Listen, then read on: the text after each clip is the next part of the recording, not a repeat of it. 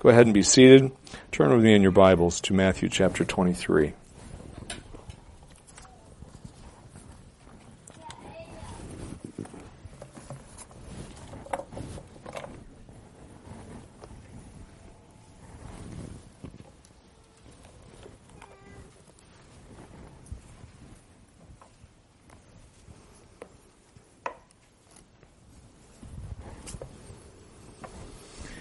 Matthew 23, starting in verse 13, and reading through to the end of the chapter. This is the word of the Lord. Reverently listen to it as I read it to you. Matthew 23, 13.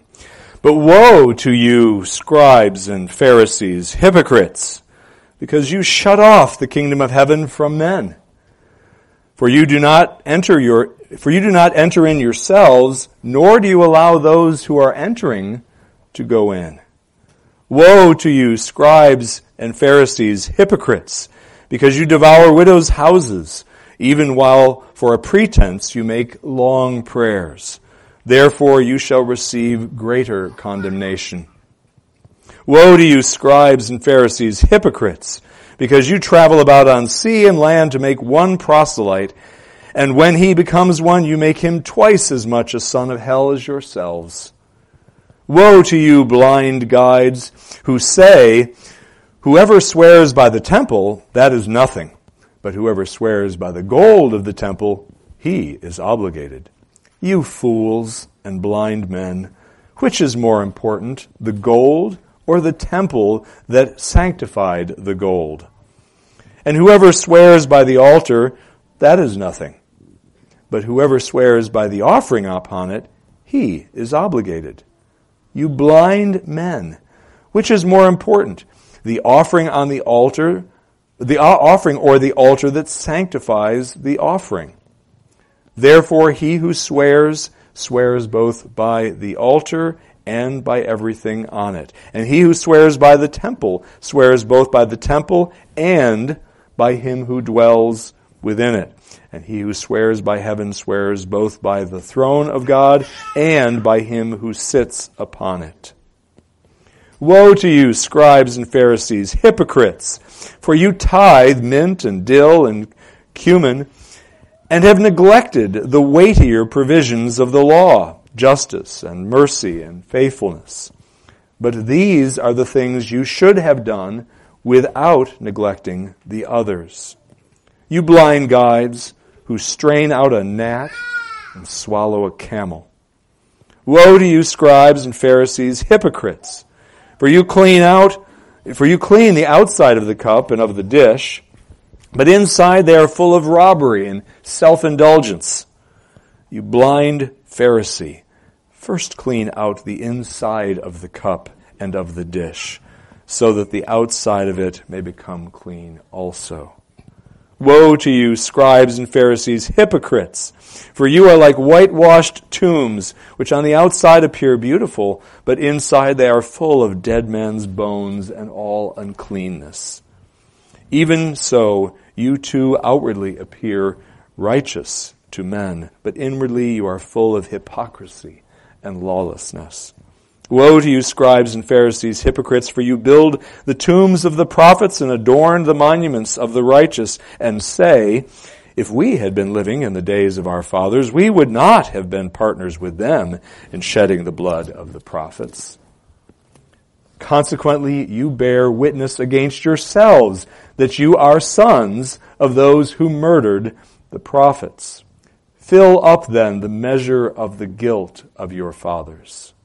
You serpents, you brood of vipers, how shall you escape the sentence of hell? Therefore, behold, I am sending you prophets and wise men and scribes. Some of them you will kill and crucify, and some of them you will scourge in your synagogues and persecute from city to city, that upon you may fall the guilt of all the righteous blood shed on the earth, from the blood of righteous Abel to the blood of Zechariah the son of Berechiah, whom you murdered between the temple and the altar. Truly I say to you, all these things shall come upon this generation. Amen. Wow. Pray with me. Lord, would you please bless the unpacking of this passage to your people, and would you please honor yourself as well. And we ask this in Jesus' name. Amen. Kids, where are all the kids? Eyes up here? Youngins? There we are. Very good. You kids, I think, know this. Parents are supposed to love their children, aren't they? Right? Yeah. Parents are supposed to love their children. And they're supposed to take care of their children, right? That's what parents are supposed to do. And your parents, I know all of you, have good parents. You have good parents who love you and who take care of you. And that's the right thing for parents to do. It's what they're supposed to do. In a similar way, children, the leaders of churches, the elders we call them, and the Bible calls them actually, are supposed to love the people whom God has given them to pastor, the way your parents are supposed to love you as children. The ministers of the church, the pastors of the church, the elders, are supposed to love and care for those whom God has given to them to watch over and care for. And when they don't do that, when the ministers of the church, the pastors, the elders don't care for or love their people, but actually hate them, it is a terrible, terrible thing.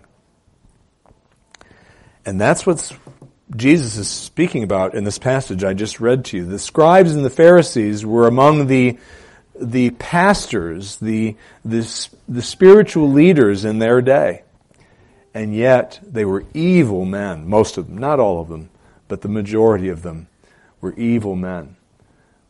Church leaders, religious types.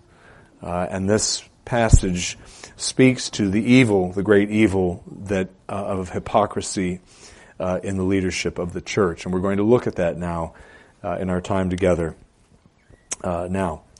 Just to remind you of the background here of where we are in the ministry of Jesus. He is in the final week of his life.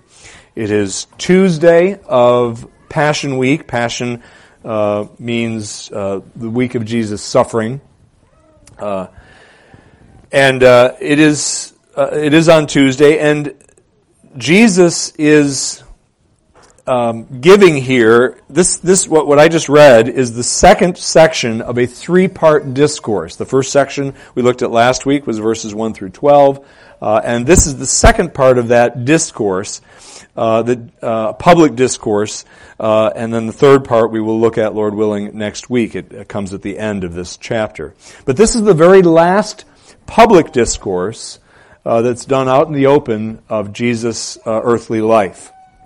He does give another discourse to his disciples, but that is a private affair, if you will. It's just his closest followers that hear that discourse. But this is the last truly public one.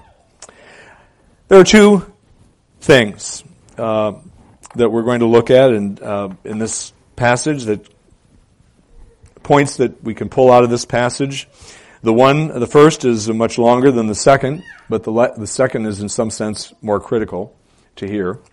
But the first is we're going to look at the great evils committed by the shepherds of the Jewish church of Jesus' day, or the church of Jesus' day. But then we're going to look finally and secondly at the horrifying destiny of the shepherds of the church of Jesus' day. But first, there is a long litany of their evils that is set forth by Jesus in this passage that I have read to you. The first one that he speaks of, that the scribes and the Pharisees were guilty of. By the way, the scribes were the foremost teachers of their day, of the people of their day. They were the ones that unpacked the scriptures for the Old Testament scriptures for the Jewish people, much like I am doing now. the majority, I think the vast majority actually of scribes were Pharisees. Apparently there were some that were not, but they were a fairly small minority. So when you said scribes and Pharisees, there was a lot of overlap there. A lot of scribes who were Pharisees, a fair number of Pharisees who were scribes. And he lumps them together. And so the first accusation, actually indictment, that Jesus makes is he says that the scribes and the Pharisees caused many who had previously been open to Jesus' teaching concerning the kingdom of heaven, they caused many of those same folks to finally disregard Jesus' teaching about the way to heaven, about the gospel, in other words. He says this in verse 13. Religious, and I'll read it here in a minute, but these religious leaders pretended to be religious leaders, to be shepherds of the sheep, to be pastors of the flock of God, who could be trusted to metaphorically open the door of the kingdom of heaven for God's people. They pretended to be that, to be trustworthy guides, in other words, of the way to heaven. When Jesus refers to the kingdom of heaven in this passage and throughout it, he's referring to his own kingdom. Remember, the kingdom of God arrived when Jesus arrived because he was the king of the kingdom. He was the messianic king through whom the triune God was ruling and would rule in fullness upon his resurrection and ascension into glory. And so he was the king of that kingdom. And he reigns now over that very same kingdom, a kingdom that is manifested on earth right now in the hearts and lives of those who put their trust in him, like you folks here. And that kingdom reaches its culmination when those believers arrive in heaven, and ultimately when Jesus brings in the new heavens and the new earth in fullness. So when he speaks of, let me read the verse 13 here. Gotta find it. But woe to you, scribes and Pharisees, hypocrites, because you shut off the kingdom of heaven from men. For you do not enter in yourselves, meaning into the kingdom of heaven, nor do you allow those who are entering to go in. Instead of being, so to enter into the kingdom of heaven, in other words, is another way of saying to become a follower of Jesus by faith, by trusting in him to be as one's Savior and Lord. But instead of being trustworthy guides, trusted guides to heaven, the vast majority, it would appear, of the scribes and the Pharisees were actually treacherous frauds who were effectively blocking the door of heaven to the Jewish people, as I just read. They did this with their heretical salvation by good works doctrine that they peddled to the people that listened to them. And even more so, they did this by publicly undermining everything that Jesus said and did in such a way that people could see that they disapproved of Jesus, and then went, well, if my spiritual leaders don't approve of Jesus, I guess maybe I need to not consider what he's saying anymore. So these were people, many of them, whom were initially open to listening to the teachings of Jesus and probably did come out and hear him teach, but eventually were persuaded that that was not the right thing to do by their church leaders. Evil men, wicked men, who shouldn't have been there in the first place. So that was the first sin that Jesus discusses and describes. The second is found in verse 14, and that is the scribes and the Pharisees, the evil ones, were guilty of abusing widows. That is to say, they took financial advantage, it would appear, from it's a little bit cryptic what he says here, but they took financial advantage of women who had lost their husbands.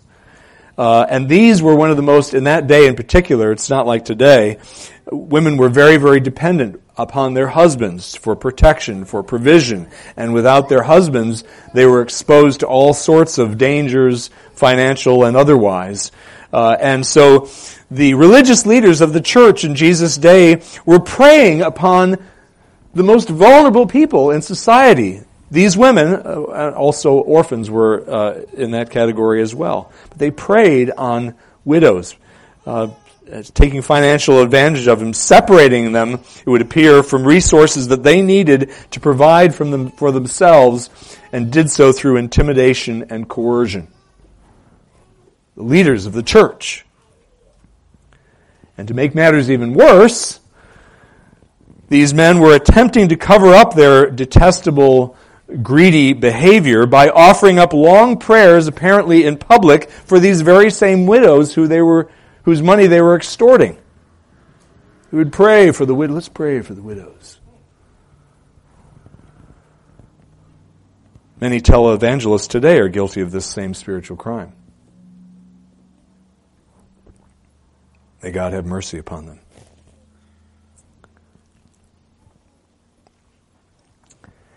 God does not approve, and that's putting it mildly, of those who abuse the weak and the helpless and those who are downtrodden. He hates it. And these men were guilty of it. And so too are men in churches today. The scribes and Pharisees also, thirdly, went to great lengths, we are told in verse 15, to make converts to Pharisaic Judaism. I say that intentionally. Their brand of Judaism. They went to great lengths to make converts to their brand of Judaism. Converts who were even more fanatically zealous about their damnable doctrines and practices than even they themselves were. We read verse 15, "Woe to you, scribes and Pharisees, hypocrites, because you travel about on sea and land to make one proselyte, and when he becomes one, you make him twice as much a son of hell as yourselves." So you see, they weren't satisfied merely to turn Gentiles away from their heathen practices and convince them that they needed to worship the God of the Jew as the true God in their local synagogues. This is, by the way, that was somebody that Cornelius fit that description. A God-fearer, they were called, or a worshiper of God who was a Gentile. They weren't content just to cause Gentiles to see, oh, the God of the Jew is the true God and the one that needs to be worshipped. No. These men had to go further.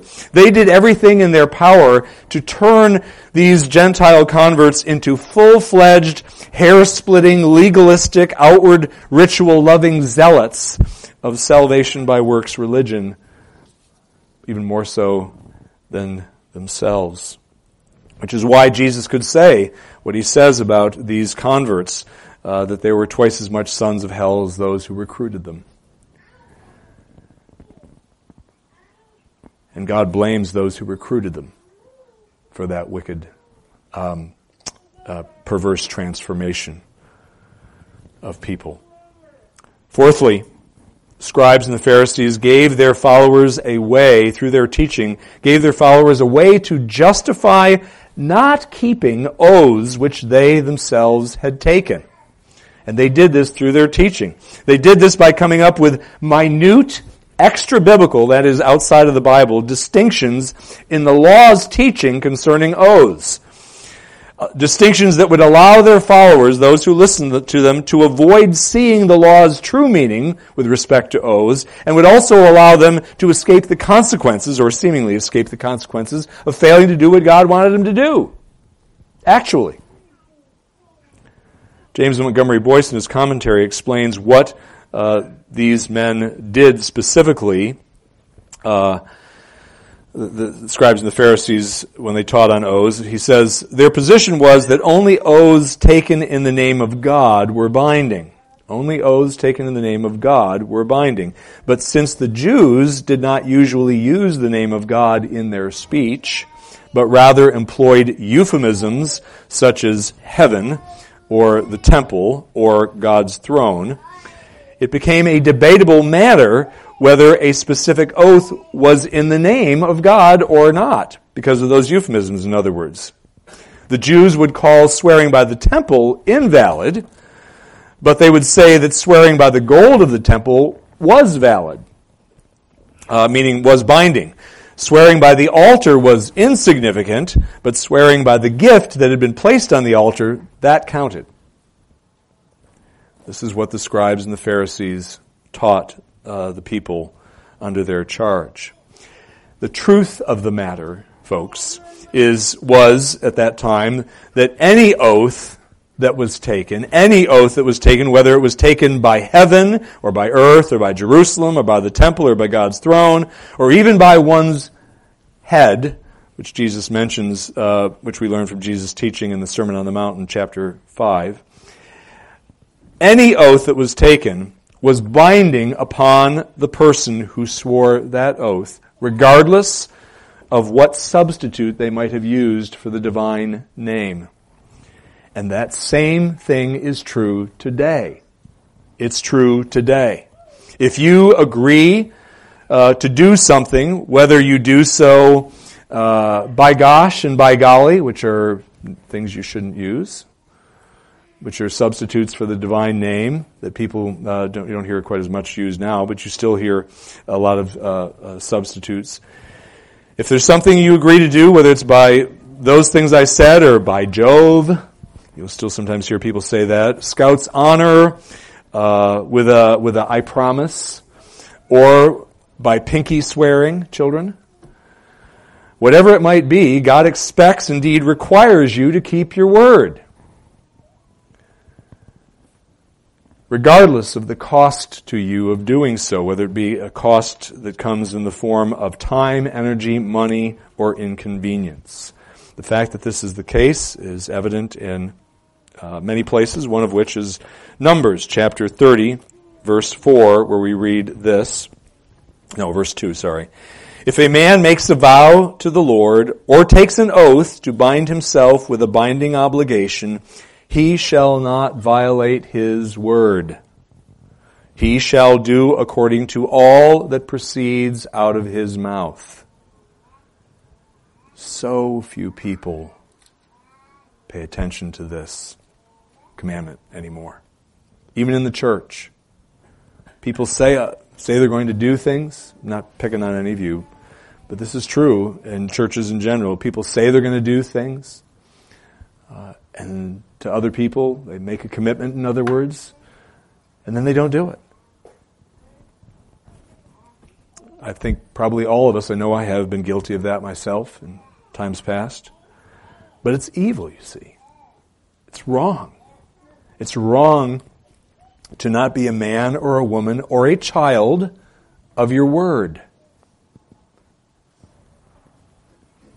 So, are there any things that you, either recently or perhaps not so recently, have committed to but haven't done yet? Is there something that you need to do? Some unfinished business that you have with somebody else? God requires you to finish it, to do what you said, and to ask for forgiveness for not having done so up to this point. He'll give it to you, happily. But it is a great sin.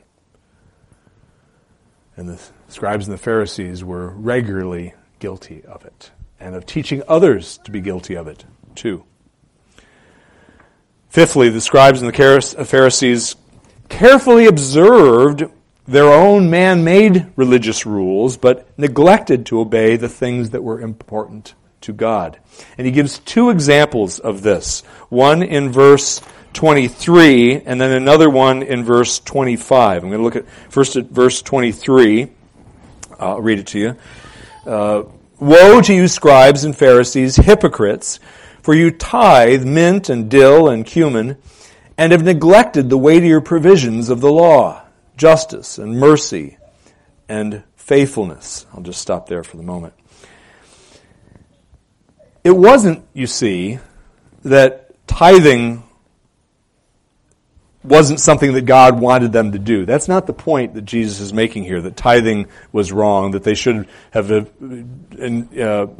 focused on justice, mercy, and faithfulness and should have forgotten about tithing. That's not the point here. The law specifically in the Old Testament, the Mosaic law, specifically required the tithing of grain and wine and oil and fruit from the fruit trees and the firstborn of any flock or herd. That's what was specifically mentioned in the Mosaic law, and was where the requirement was given to tithe. And by the way, those things that I just mentioned, that they were required to tithe on, were the sources of wealth in ancient Israel. Wealth didn't come in the form of money, except maybe amongst the rich and the king and that sort of thing, who had his gold possessions and silver and whatnot. But for the average common man, the source of wealth was your food stores and your animals, and what you were able to produce from the land. And so he told them, these are the things you're to tithe from. That God still requires believers in the New Testament age to tithe is evident from the portion of the verse that I left off. Let me reread the verse. Woe to you, scribes and Pharisees, hypocrites, for you tithe mint and dill and cumin, and have neglected the weightier provisions of the law, justice and mercy and faithfulness. But these are the things you should have done, meaning justice, mercy, and faithfulness, without neglecting the others. In other words, without neglecting what he just mentioned, tithing. This is in the New Testament. It's not in the Old Testament. It still applies today. But as I mentioned a moment ago, Moses mentioned grain, wine, oil, fruit, flocks, but he never mentioned in his list the need to tithe on herbs and spices grown out behind someone's house that was used to flavor the food of the family. The Pharisees, however, they did mention it. In fact, they greatly expanded the list of things beyond what the Bible said, the list of things that were necessary to tithe on. According to them, necessary. Not according to God, but according to them. You see, there were hair splitters. They focused on minutia and making rules up. And they said, you got to tithe on whatever you grow in that little plot behind the house.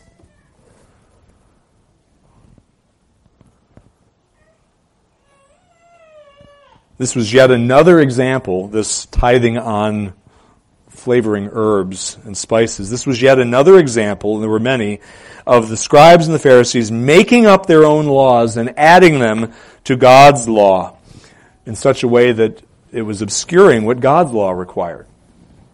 This was their MO. They did the same thing with fasting. They did the same thing with hand washings. They did the same thing with Sabbath observance. They added their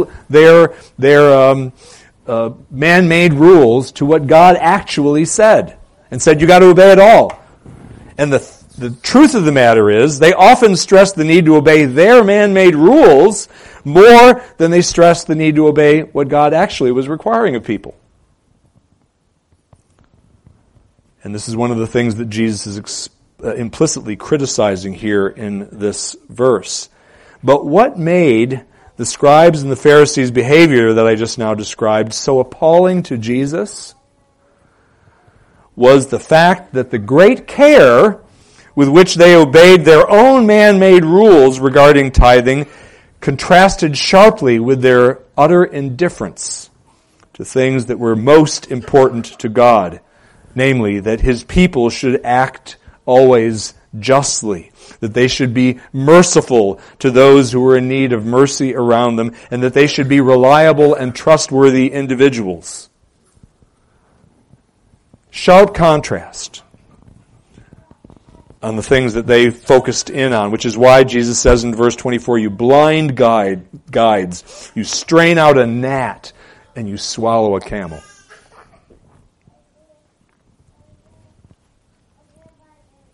So that was the first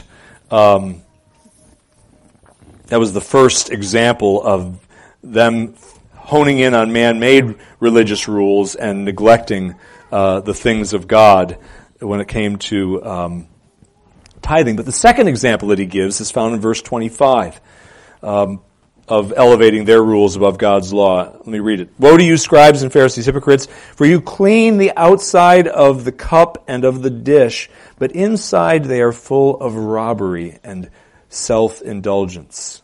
You blind Pharisee, first clean out the inside of the cup and of the dish so that the outside of it may become clean also. Jesus has something specific in mind here. We aren't exactly sure what that is, but the point is pretty clear, the overall point. These men took great care to ceremonially cleanse their dishes, their cups and their dishes, so that their kitchen would be kosher. They were very careful about that. That was very, very important to them. But they were unconcerned about whether the food or drink inside the vessel or on the dish was honestly obtained by the user, or whether the contents of that dish or cup were consumed in a inappropriate fashion. In other words, in a gluttonous fashion, or drinking wine to excess. They didn't care about how the dishes and the cups were used, just so long as they were clean when they started out. Didn't matter if you got the food on the plate by extorting widows. Didn't matter if you got it by stealing from your neighbor when he wasn't looking. Just so long as the cup is clean, was how these men thought. In other words, their concern was, in many ways, the need to keep up appearances. Does that sound familiar? A lot of people. I grew up in a church where, although I probably shouldn't mention that, but it appeared that many people went to church and were there to keep up appearances. I know I was. I'll speak for myself. I wanted to look like a good little boy, even though I was not such a good little boy. But I wanted to keep that from other people. I just wanted to let them see what I wanted them to see. Are you that way? It's evil. And you need to repent of it if that describes you. Another thing that the scribes and Pharisees were doing was that evil that was characterized them was that they were spiritually dead on the inside, contrary to their own pretensions. We read this in verses 27 and 28. Woe to you, scribes and Pharisees, hypocrites, for you are like whitewashed tombs, which on the outside appear beautiful, but inside they are full of dead man's bones and all uncleanness. Even so, you too outwardly appear righteous to men, but inwardly you are full of hypocrisy and lawlessness. This is so in other words, these men that he's chastising were essentially unregenerate zombies. They were the walking dead, deviously masquerading as holy men, as pastors. There are untold numbers of pastors in this country today who fit this description. Congregants as well. Is there anybody here today who fits that description?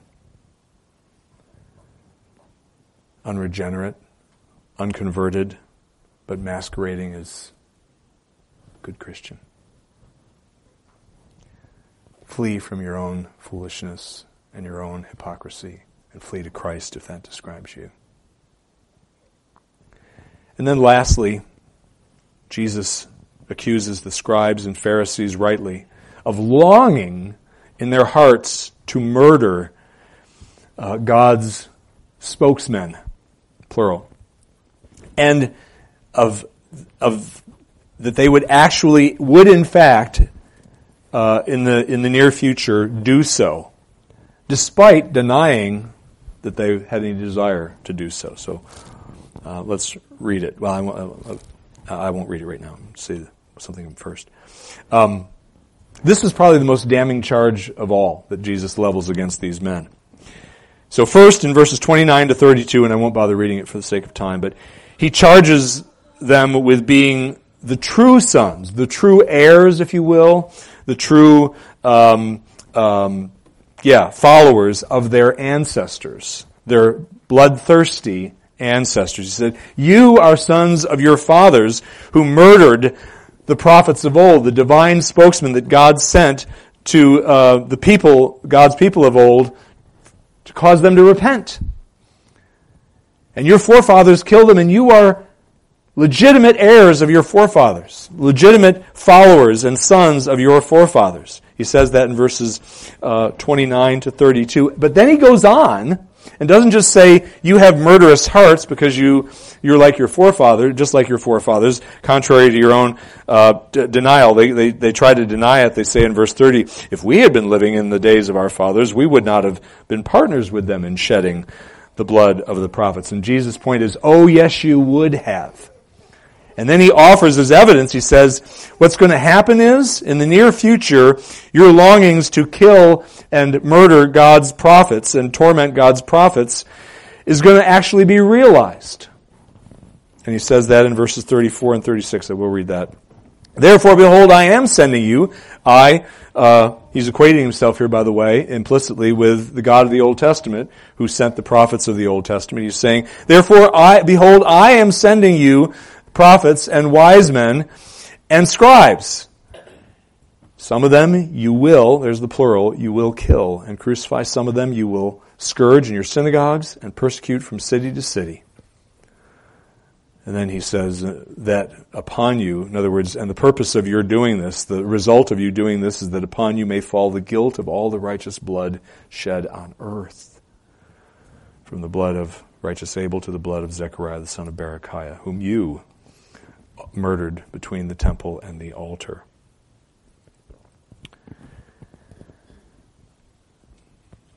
That Jesus' prophecy, this prophecy that Jesus makes here was actually fulfilled, was it not? It was fulfilled later that week in a preeminent way when they arranged to have Jesus put to death, to have the Romans kill Jesus for them. Jesus is the prophet of God, that all the other prophets were foreshadowed. They killed God the Son. His blood, if you will, was about to be on their hands. They stoned Stephen to death. This prophecy was also fulfilled when they relentlessly pursued and hounded Paul and his various associates all around the Mediterranean. When they went from town to town in Asia Minor, the Jews were following and trying to foment trouble against them and trying to get them killed. And finally, of course, they succeeded. Right? They got them in the hands of the Romans, and all that transpired. And finally, Paul ended up in Rome, and he, even though the scriptures don't tell us this, it's quite clear he died. He was killed, and these men, more than any other, were responsible for his death at the hands of Caesar. And you know what? Wicked churchmen have frequently murdered God's godly ones. His godly servants, ministers, and also their followers. Rome did this in the Inquisition. After the start of the Protestant Reformation, Rome killed lots and lots of godly men and women and children because they loved Jesus. The Anglican Church did the same thing under Archbishop Laud when they murdered Presbyterian ministers and their followers in Scotland during the period of the Covenanters. And the list goes on and on. Evil in the church. Satan is alive and well in the church through people like this. So we've spent most of our time looking, because the scripture did, the passage did, at the great evils committed by these pseudo-shepherds of God's people. But we are told in this passage also of the horrifying destiny of these pseudo-shepherds of the ancient church. In two places, really, although in a third place that alludes to it. But first we are told in verse 33, you serpents. Notice the equation with Satan. You serpents, you brood of vipers, how shall you escape the sentence of hell? Which of course means you won't. It's not possible. Their hearts were hardened, they were reprobates, they were going to die evermore at the hands of God's wrath. Hell is the place where God's judicial wrath is being and will be poured out upon the damned for all eternity. It's a real place, and it is unimaginably horrifying. The suffering and the agony and the torment of those that are there is unimaginable. And it is everlasting. And it is deserved. And you know what? Every last one of us deserves it.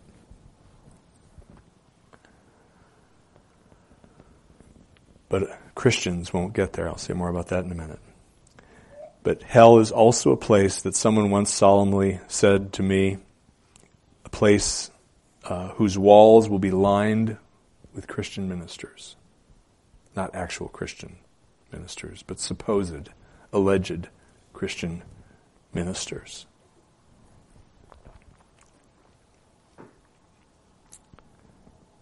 It's sad, but it's true. A lot of wickedness in the leadership of Christ's church even today. And they will suffer for their crimes, and they will justly receive what their crimes deserve forevermore.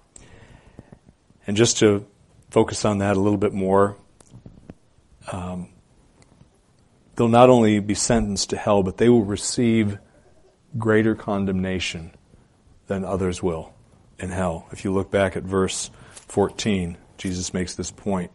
Woe to you, scribes and Pharisees, hypocrites, because you devour widows' houses, even while for a pretense you make long prayers. He says, therefore you will receive greater condemnation. James 3:1 solemnly warns people that are considering going into the ministry, let not many of you become teachers, my brethren, knowing that as such you will incur a stricter judgment. Verse 14 that I just read to you is testimony to the truth of that statement.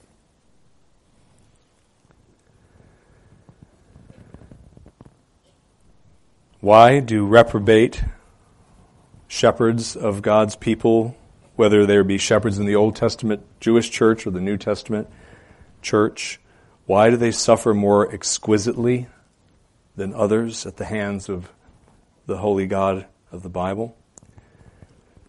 They do so because God utterly detests and abhors hypocrisy.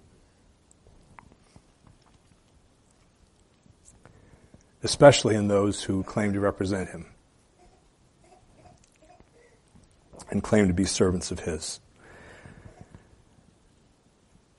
By the way, all Christians are servants and representatives of Christ, not just the likes of me. Which means this applies to you just as much as it does to me. God hates hypocrisy in your life and my life. And the second reason why they're suffering of these men, these scribes and Pharisees and any others like them, will be greater than it will be for others is because they defied God while in possession of greater spiritual light. Going to seminary is dangerous, even if it's a liberal seminary, because they still read the Bible. They pick it apart and criticize it and dismiss it, but they still read the Bible extensively. They have greater light than most folks in the pew do, and therefore they sin against greater light.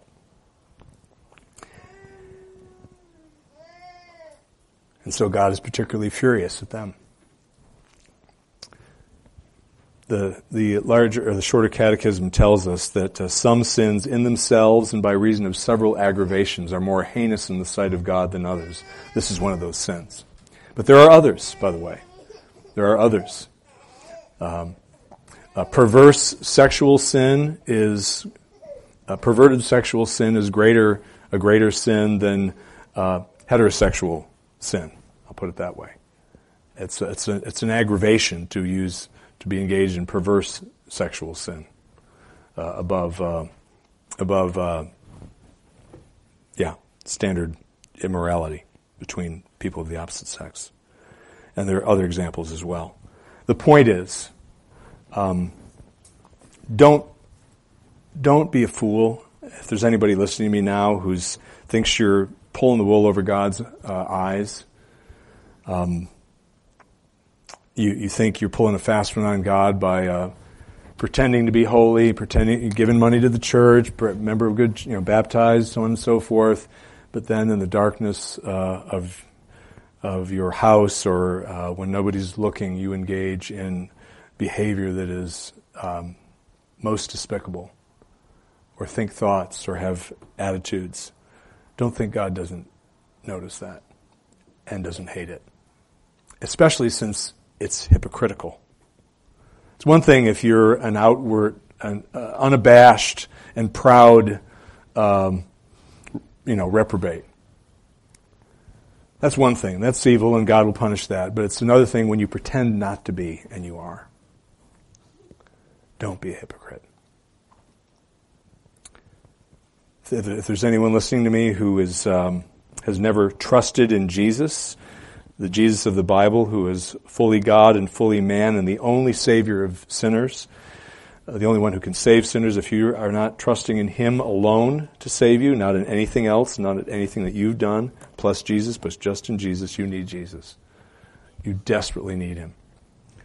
Flee to Him now if you want to, and only the Lord can give you the want to. But if you want to, if you see the need for forgiveness, if you understand how angry God is at your sin and your rebellion against Him, and you understand that Jesus alone can save you, then flee to Him. If you want Him, flee to Him, and you will be saved. May God give you the grace to do that. Let's pray. Lord, we thank You for this very sobering text. It is hard sometimes to hear things like this, but You put it in here, and You made a long list of things that You hate. Lord, would You please help each one of us to remember what You hate, hypocritical deviations from Your law and Your will. And would You please help us to flee from things that we are now doing that we know offend You, and that we haven't done anything about yet to speak of.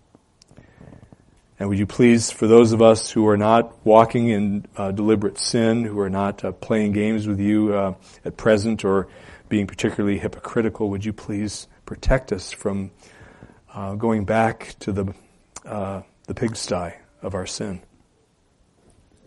We thank You that You will, because You love us and because You love Your glory and Your honor, and You want Your name to be honored in us who wear it.